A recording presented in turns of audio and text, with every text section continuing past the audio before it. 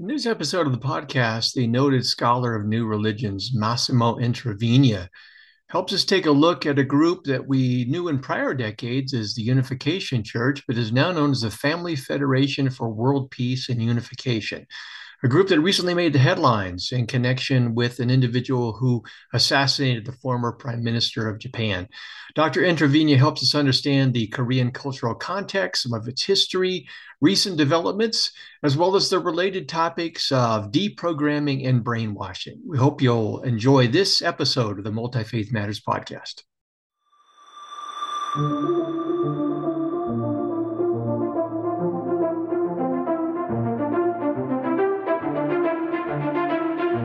This is the Multi Faith Matters podcast. I'm your host, John Moorhead.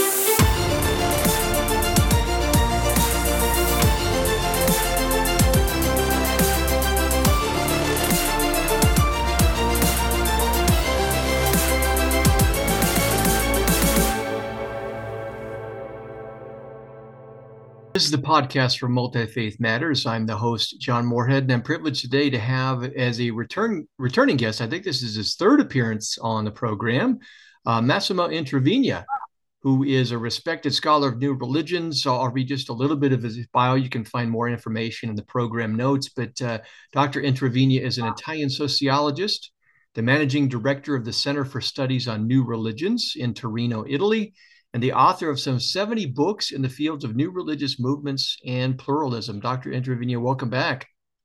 Thank you. Well, today we're going to be talking about, it used to be known as the Unification Church. Probably a lot of folks still know it by that name, but the current official name is the Family Federation for World Peace and Unification. And this group recently came up in the news, international news, with its connection to, or mentioned in connection with the assassination of the former Prime Minister of Japan. And with that, I'll turn it over to you to provide some background and context. Well, I believe the context is Korean Christianity. Korea is a country where Christianity had a great success, but for reasons perhaps too complicated to explain now, Christianity in Korea came to be dominated by arch-conservative evangelical and fundamentalist Protestants, whose missions were more successful than those of the more mainstream or liberal churches. And these Protestant, mostly American, fundamentalist missionaries tried to create a Christianity as disassociated as possible from any Korean ethnic or traditional element. Actually, they believed that the traditional Korean spirituality was something demonic or coming from the devil. So they tried to purge Christian congregations in Korea from all possible association with Korean traditions. And actually, in the 1950s and 1960s, tried many pastors and theologians for heresy. Well, some were liberal and progressive, but some were really accused of incorporating elements coming from traditional Korean spirituality, which was liquidated as shamanism, even if things were more complicated than that. So in one way, this takeover of Korean Protestant Christianity by very conservative Presbyterians was successful. But on the other hand, it left room for new religious movements which were born in Korea, and they incorporated elements of Christianity and elements of Korean traditional spirituality with an attention to miracles and healing and candles and exorcism and so on. So there was a flourishing in Korea of new religious movements, which became even more significant with the Korean War and displacement of many Christians from North Korea, where Pyongyang was known as the Jerusalem of Asia. It was a city where Christianity has been very successful to the south. And many of these displaced persons were in a difficult situation and found the official conservative Christianity as too cold for their needs. So what happened is in the 1960s and well started in the 50s, 60s and 70s, the Presbyterian and other conservative evangelicals had to battle a number of Korean new Christian or Christian-based new religious movements. And at first, they believed that their great enemy was a group called the Olive Tree.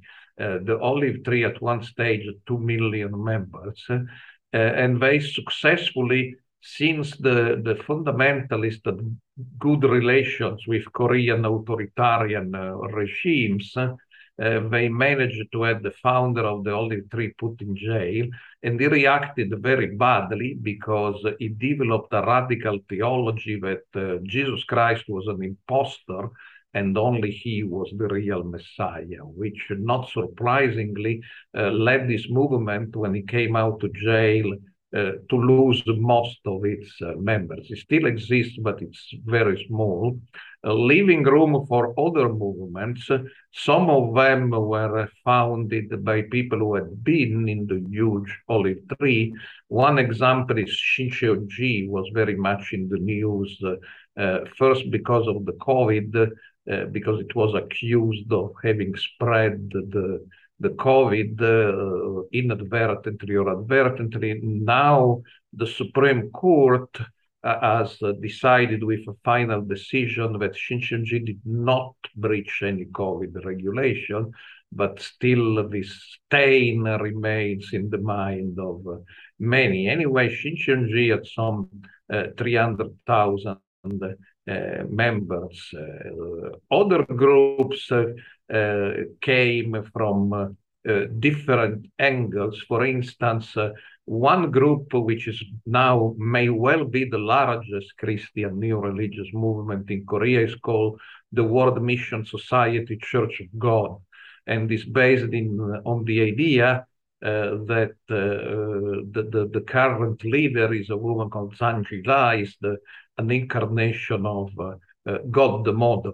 And that's kind of common in Chinese movements, but now it comes, we discussed the Church of Almighty God, which also has a female incarnation of God, and so does the World Mission Society Church of God, which claims 2 million members worldwide, probably something less, but it's a big group, even developed a significant presence in the United States. And other groups came from the constellation of prophetic churches, which were created sometime with teachings most Christians would regard as heterodox in North Korea. And that's the case of the Unification Church of Reverend Moon. Moon is the last name, Sun Myung, which like many other pastors came from North Korea.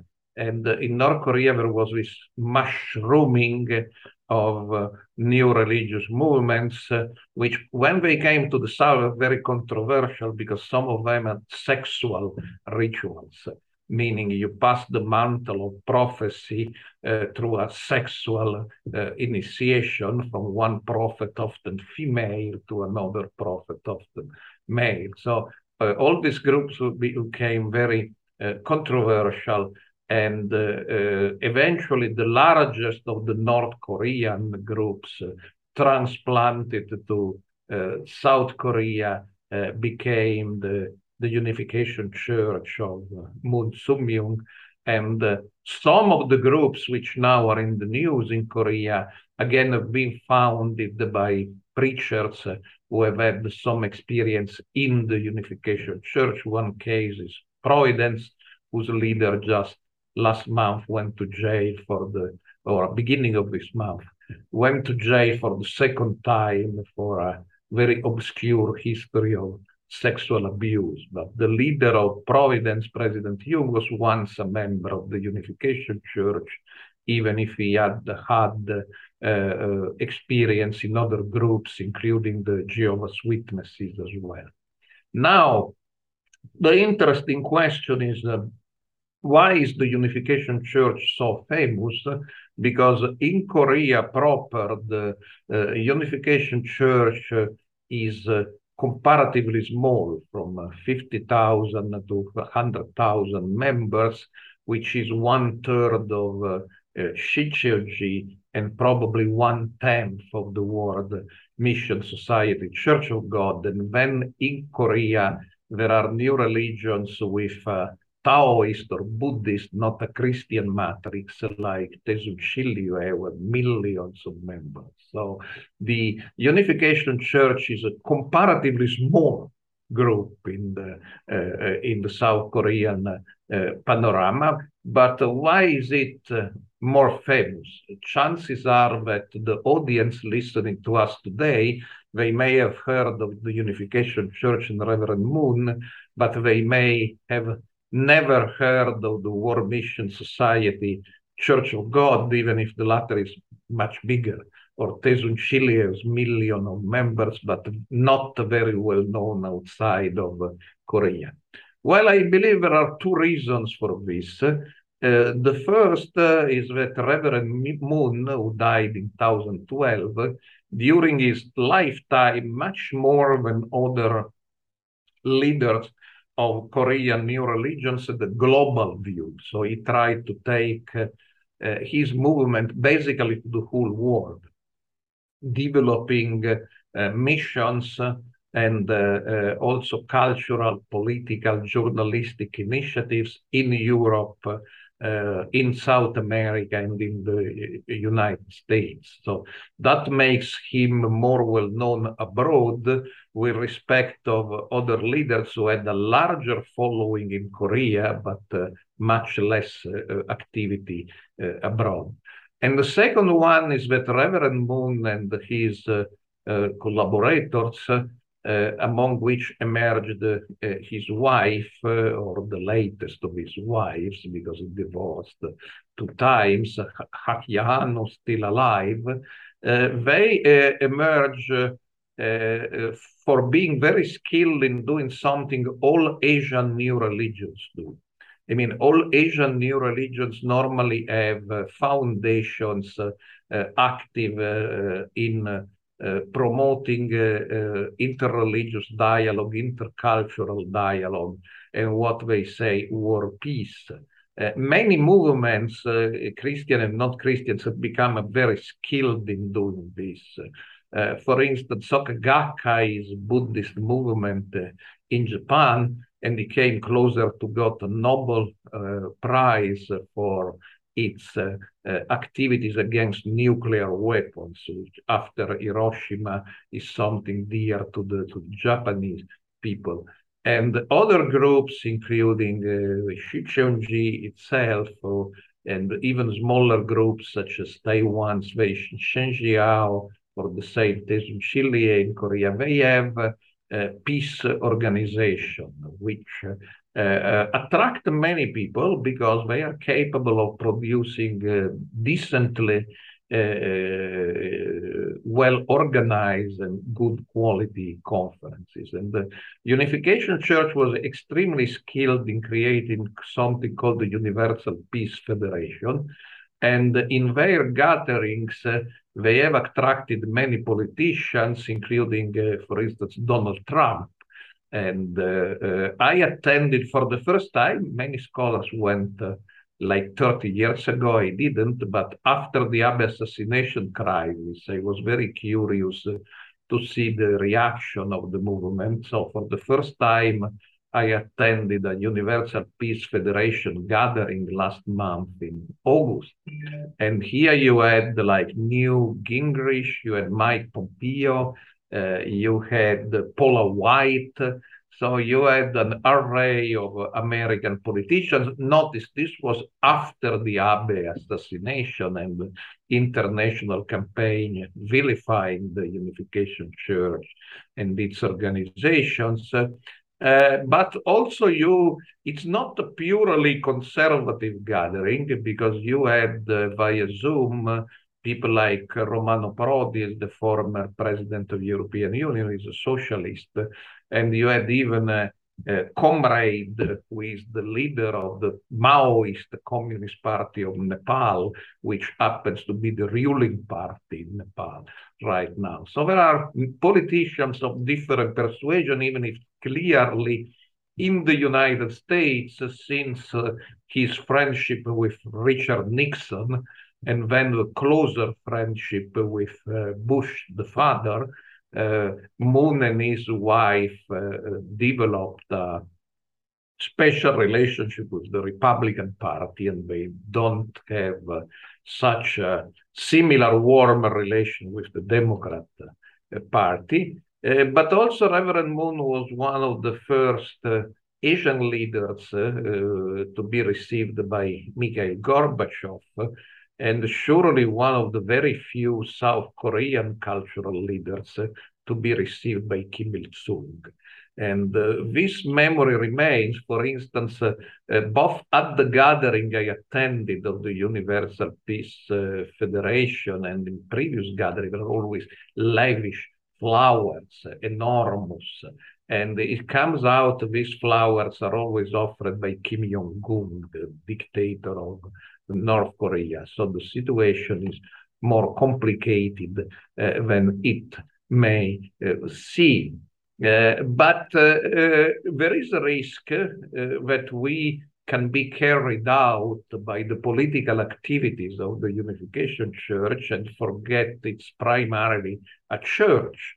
So the teaching of Reverend Moon was, which explains why, of course, it's controversial with Christians, is that Jesus didn't manage to complete his mission. He did a lot, and is surely a very important figure for the members of the Unification Church, but the original plan was that he should have been married and give an example of a perfect family. But because of the treason of Judas and the refusal of the milieu to accept him, Jesus could not complete his mission. So now it's needed a second Messiah to take the relay and to complete the part of the mission of Jesus, which was left unfinished, and with complicated numerological speculations, which are present in other Korean religious movements, only with different conclusions, obviously, comes out that this second Messiah is Reverend Moon himself, or perhaps was. So you need to be united to Reverend Moon and his third wife, Hakya Han, because they created the perfect family. Reverend Moon admits that he had otherwise didn't work out, but with Hakya Han it worked. So you need to be incorporated in this current of salvation, and there are different rituals for doing this, including the blessed marriages. Reverend Moon became very famous for his mass marriages, where normally he picked up through photographs who the followers were recommended to marry. They could refuse, of course, but so you will normally match an Italian with a Japanese or a Korean with an American. Surprisingly enough, many of these marriages worked out quite well. I know people after 30 years, they are still together and quite happy. Now, when I say he was, it's because when Reverend Moon died in 2012, but in fact, some years before he died, when he started having health problems, the movements went through some divisions. So on the one hand, it's important to note that a large majority of the members stayed with Reverend Moon's wife, Hakyan Moon, but the eldest surviving son and the youngest surviving son, one called Yun and one called Jung, but the name sounds very much the same. So the elder goes into under the Western name of Preston, and the younger goes into the Western name of Sean. Both are separated from the mainstream Unification Church and did their own thing. So now we have the Family Federation for War, Peace and Unification. That's a name already adopted by Reverend Moon before he died, which is the main body and is led by Reverend Moon's widow out of Korea. But then we have something called the Family Peace Association, which is led out of the state of Washington by Preston Moon, the eldest son, who was married the daughter of one of the main leaders during Moon's time, Reverend Kwak. And Reverend Kwak also part of this schismatic organization. And then there is another schismatic organization called the Sanctuary Church or the Rod of Iron, headquartered in Newfoundland, Pennsylvania, not to be confused with Newfoundland in Canada. And this is often in the news because the youngest son of Reverend Moon, Sean Moon, is sort of a right-wing extremist and a great follower of Donald Trump, and often he preaches in military fatigue and the blessed weapons. Is very close to the National Association protecting the right to bear arms. And a brother who followed him, Justin Moon, who is another brother, but he has followed him rather than the mother. He inherited from Reverend Moon the weapon business. This was an important part, weapon factory of Reverend Moon's business activities. So because of you go there, I went, you see a lot of guns. It's a favorite of the journalists. But there are, of course, also theological reasons, because if you go to the gathering of the Family Federation, meaning the largest group, you see the theology insisting more and more on the messianic role, not of Reverend Moon, but of Mrs. Moon. So Mrs. Moon also has a messianic role. She has acquired some title, which curiously in part come from Catholic theology about the Virgin Mary, the Immaculate, the only begotten daughter of God. And so clearly there is an insistence on her own messianic role, which makes for the criticism by the schismatic groups that it's not the same religion as in the time of Reverend Moon, which has also economic implications, because Preston Moon in particular, he had some of the American assets, doesn't want to surrender to the church in Korea because it's a different church with a different theology, and I'm more the custodian of the original theology than my mother is. And then there are copyright issues. For instance, Mrs. Moon organization has sued the Sanctuary Church, the gun group in Pennsylvania, because it gives some sort of a bad image to the movement. And so they don't want to use certain terms which are typical of the Unification Church theology. So far they lost because these terms are hardly copyrightable. But anyway, there are three groups now, but one group, the group of Mrs. Moon, is certainly the largest, and also Preston Moon has his own peace organization, but called the Global Peace Foundation, but the Universal Peace Federation of Mrs. Moon is surely the largest and most visible and most important organization. Oh, that is a fascinating background. I feel like I'm getting a master class on the Unification Church and the Family Federation. Thank you for setting that broader context and history. When we began, we noted that there have been allegations in the media that there was a connection between the individual who assassinated the former prime minister of Japan and the Unification Church. Can you talk about, you've discussed this in your publication, Bitter Winter, that we'll put a link at the program notes. Can you talk about that connection there? Yeah, the connection is very simple, even if sometimes it becomes obfuscated in the media. Yamagami Tetsuya, Yamagami is the last name, who assassinated in July Shinzo Abe or Abe Shinzo in Nara, has never been a member of the Unification Church, but his mother is. She is to this very day. Now, 20 years ago, in 2002, the Yamagami's mother went legally bankrupt. She had to declare bankruptcy. And the son claims this happened because she gave extravagant donations she could not really afford to the Unification Church.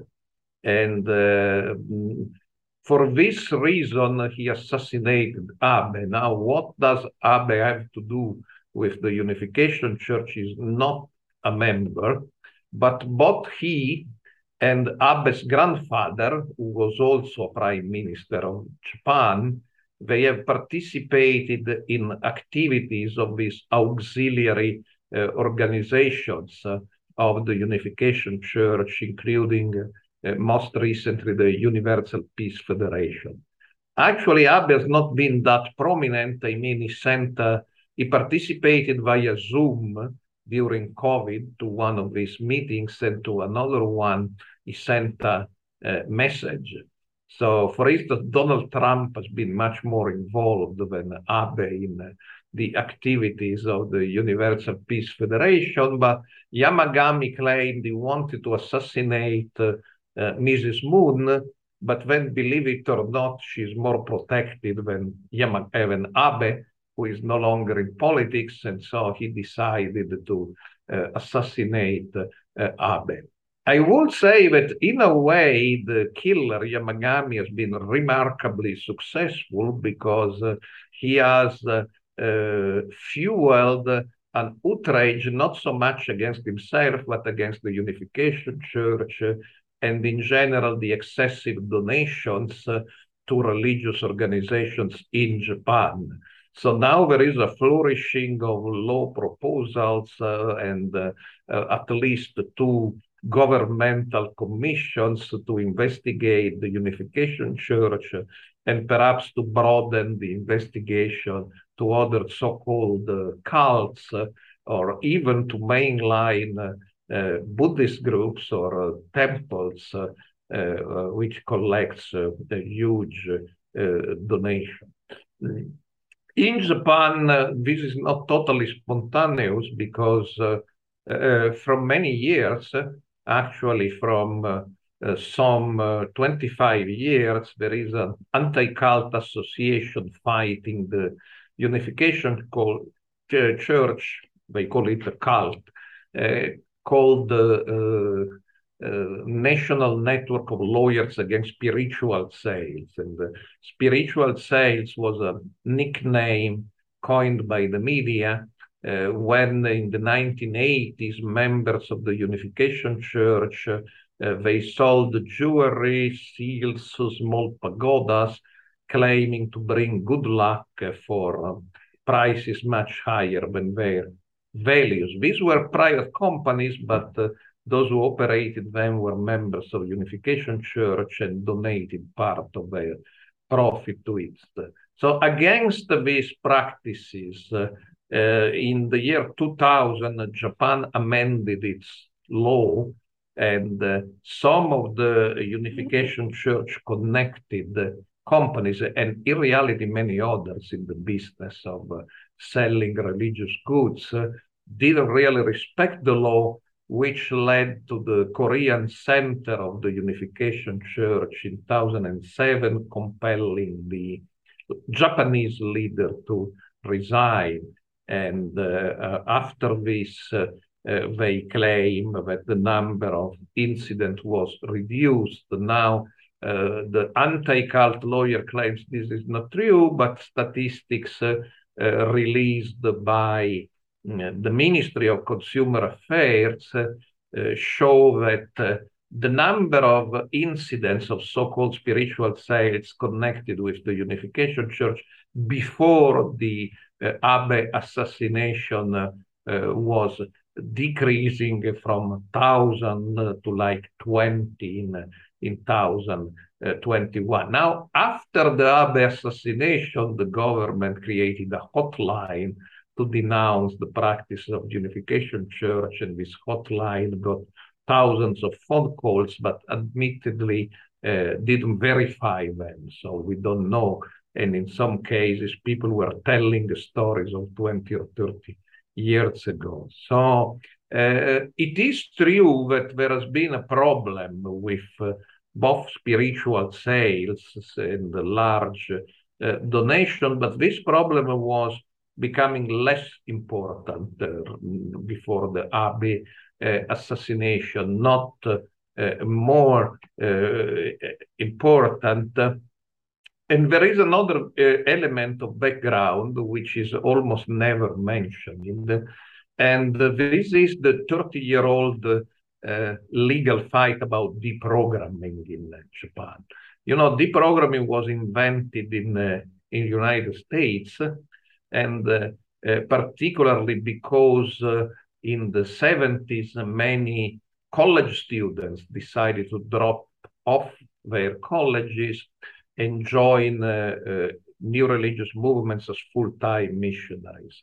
So when they call their parents, say, you know what, rather than becoming a doctor or a lawyer, I will sell flowers in the airports on behalf of the Hare Krishna or Unification Church. The parents were very upset. And they were not happy with the theological criticism of their pastors that would not solve their problems. So gentleman in California, whose son had encountered the children of God, called Ted Patrick, still alive, he's very old, invented this technique of kidnapping the members of the so-called cults, detaining them in some secluded facility and bombarding them with negative information about their group until they decided to leave it. Now, in the US, deprogramming was always controversial, particularly after some deprogrammers was accused of violence or rape. And in the end, the courts of law decided it was not legal, and the same happened in Europe. So by the 21st century, deprogrammers except for non-democratic countries such as Russia and China, where some took their trade, they could only operate in two democratic countries in the world, that is Japan and South Korea. And in South Korea, it's still going on. In Japan, it was finally declared illegal by the Supreme Court, but that was a few years ago. In the Toru Goto case. Now I have interviewed Toru Goto. That's a paradoxical case because he was kept under detention for 12 years. And when he came out, it was like somebody coming out of a Nazi camp. He was a plumb man, he was a skeleton. So he testified in many hearings, and because of the Toru Goto, he was a member of Unification Church. Because of the Toru Goto case, finally the Supreme Court decided that deprogramming is illegal even in Japan, even if now there is, of course, in the Abe assassination controversy, somebody say perhaps we should even revisit this decision. So this background is very important because it was not one or two or even 20 deprogramming. There were thousands of cases. It's the only in the world, Japan, where the deprogrammers also targeted the Jehovah's Witnesses, for example. And most or a good part, I don't know if they're the majority of the 300 members of the National Network of Lawyers Against Spiritual Sales were the lawyers who defended the deprogrammers. So after they lost the court cases about deprogramming, they have this new angle or old angle that continues, but now becomes prominent because deprogramming is illegal, to attack the Unification Church and other groups on the angle of donations and so-called spiritual sales. Now, as I say, there may have been problems with respect to the Unification Church and even other groups of excessive donations. The Unification Church adopted a policy to give back 50% to those who complained, and that was the case of the mother of the Abe's killer, Yamagami. She never complained, but her relatives complained and got 50% back. But these problems were being solved quietly, contrary to how the anti-cultists interpret the statistics. And surely using Abe's killing, where the Unification Church is a victim, the assassin also wanted to kill their leader, to call for disbanding the Unification Church or ban it. Consider that in Japan, Aum Shinrikyo, the group responsible for the terrorist sarin gas attack, was compelled to change its name. Now it's called the Left, but was never banned. So it seems really an overkill and a sort of a vendetta, which is both a vendetta of certain lawyers, it's a political vendetta against the Abe faction, still strong in the ruling party in Japan. And now the connection which were existing, but not so strict, between this faction of the LDP, the Liberal Democrat Party, and the Unification Church are used to get rid of this faction and settle some scores within the Liberal Democrat Party. So again, I believe that there may have been some problems in the matter of excessive donations, but on the other hand, banning or liquidating the Unification Church, in this case the Family Federation, in Japan is surely something against the international principles of religious liberty, as something I certainly do not agree with. Can you say a little bit about a concept related to deprogramming, the idea of brainwashing? As you know, the Unification Church was one of several groups that were accused of that. You have Eileen Barker's great work debunking that, and you still have folks like Steve Hassan, a former Unification Church member, now he does work. He presents himself as a cult expert. Can you talk about that concept and how scholars have wrestled with it? And is the Unification Church, are those allegations still made, or is that largely a problem from prior decades? They are still made in countries like Japan and France, who has a law against manipulation by cults. And there are, in fact, proposals to bring the French law to Japan. despite the fact that enforcing it has proved very problematic in France. I have a new small book published by Cambridge University Press, brainwashing, a couple of months ago. And basically, brainwashing is a word coined by the CIA during the Cold War. They claimed they translated it from Chinese "see now," but "see now" is more like coercive persuasion. So brainwashing really comes from the sentence, "they wash your brain clean," which is part of Orwell's novel, 1984. So Orwell was describing imaginary country model after Stalin's Soviet Union. So the war was coined by one Edward Hunter, who was a CIA agent who had cover work as a journalist, Miami Daily Herald, and was used in its, I would say, first decade of existence, almost only to describe something that the bad Chinese communists and Soviet communists did to people to convert them to communism. And then in the United Kingdom, psychiatrist called William Sargant, who was a famous psychiatrist. He was the president of the World Organization of Psychiatrists, wrote a famous book, A Battle for the Mind, where he argued that brainwashing has not been invented by the communists, but they borrow it from religion. And he didn't mean cults, he meant mainline religion.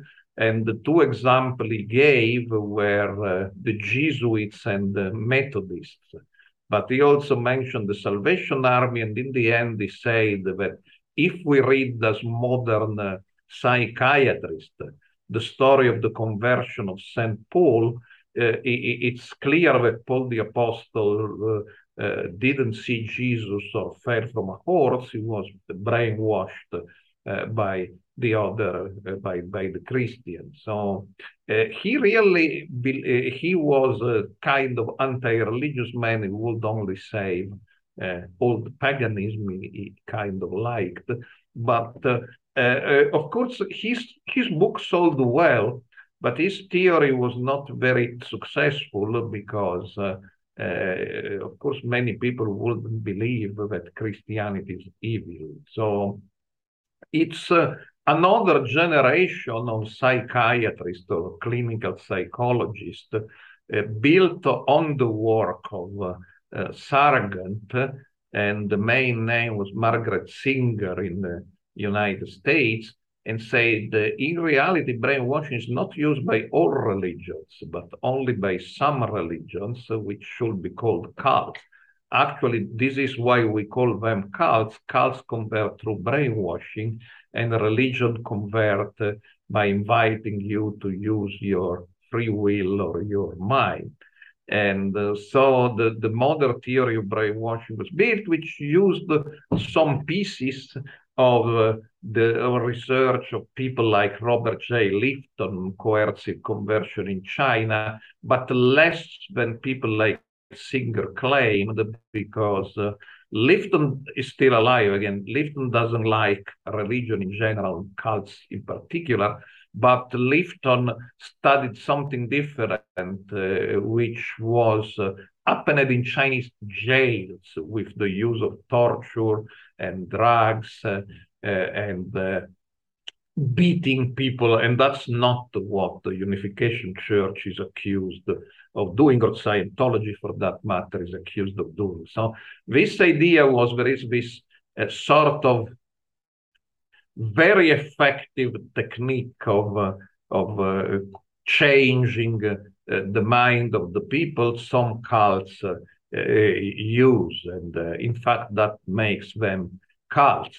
And this theory became very successful, particularly after some shocking events like the mass suicides and homicides of the People's Temple in Guyana.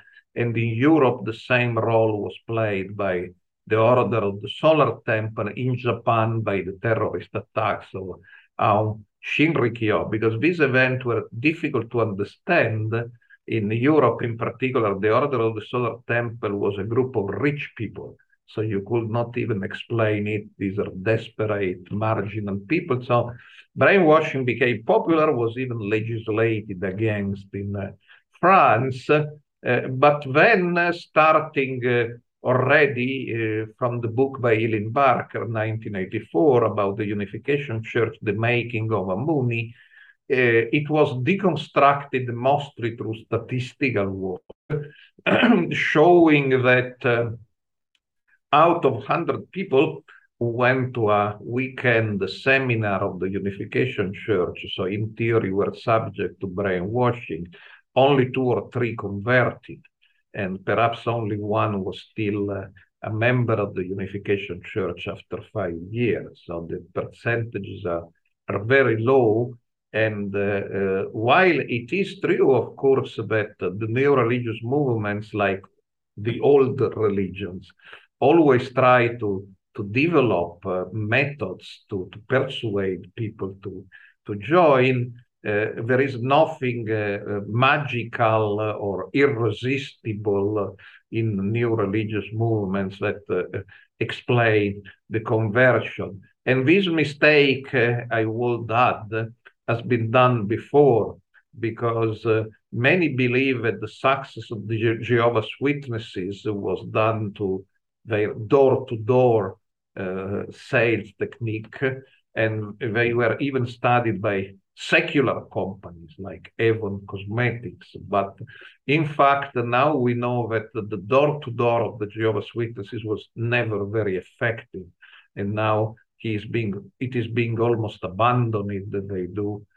place tents in the streets because most of the people converting to the Jehovah's Witnesses and they convert because of personal relations, which is the way people normally switch religion. So the door-to-door in the Jehovah's Witnesses was much more significant to motivate those who were already Jehovah's Witnesses.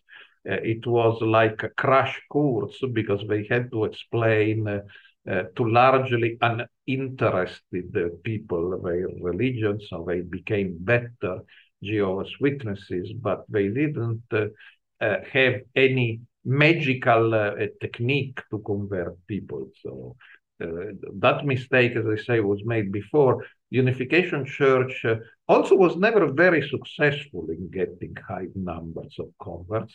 They had motivated converts, very dedicated people, but the numbers were never very spectacular. So all the story of brainwashing, I believe it has been debunked by scholars of new religious movement, but it's still very popular in the media because it's a quick fix.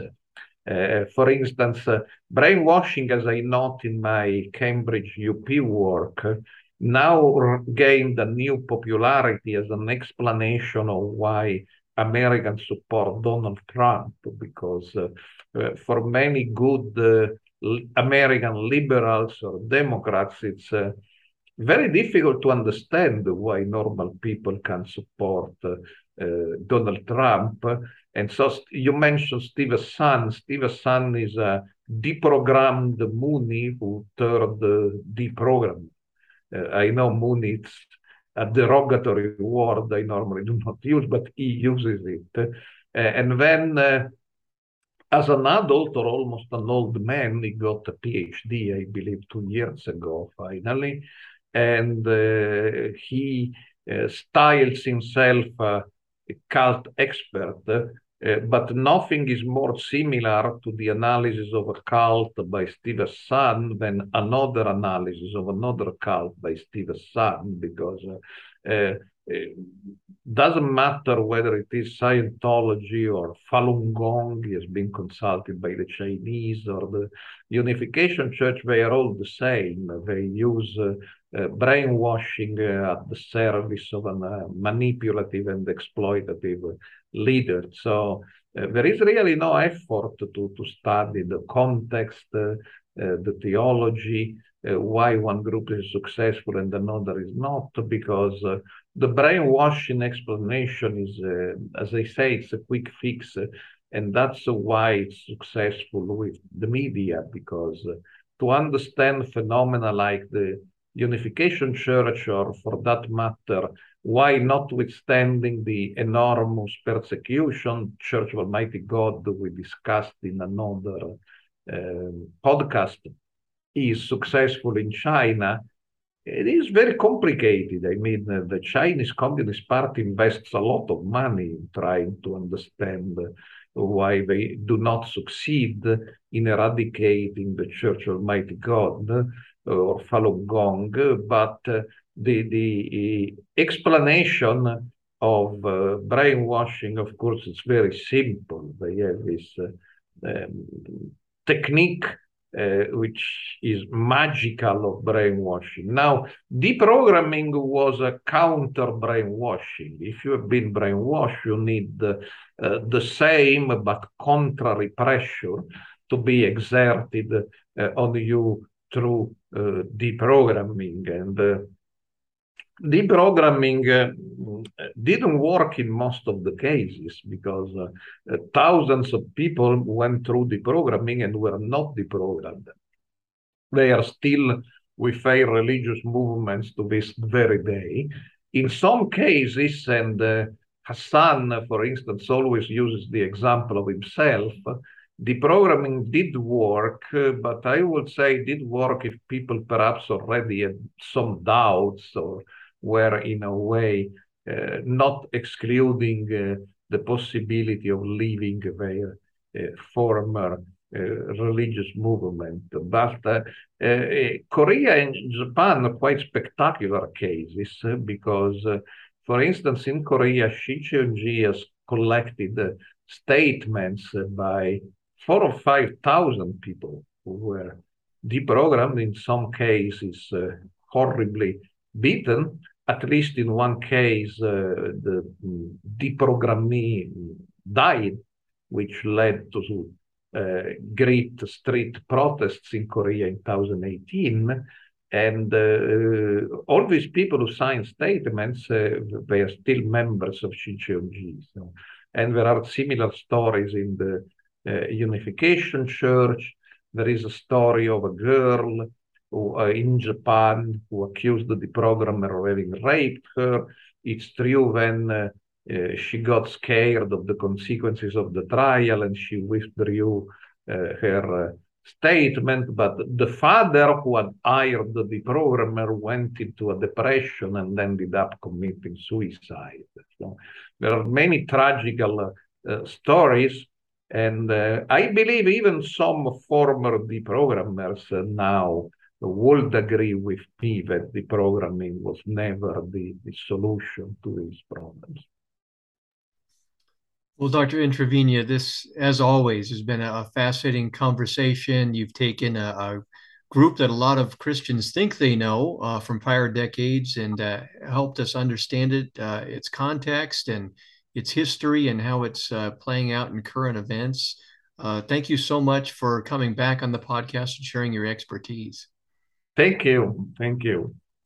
Again, this is the podcast of Multi-Faith Matters. Look in the program notes for more information on Dr. Intravenia's work. I'll link to the books that he's mentioned in our conversation here. And at the end, a link to our prior conversations that we've had in the podcast. Thanks to all my viewers and listeners. Until the next episode. Thank you.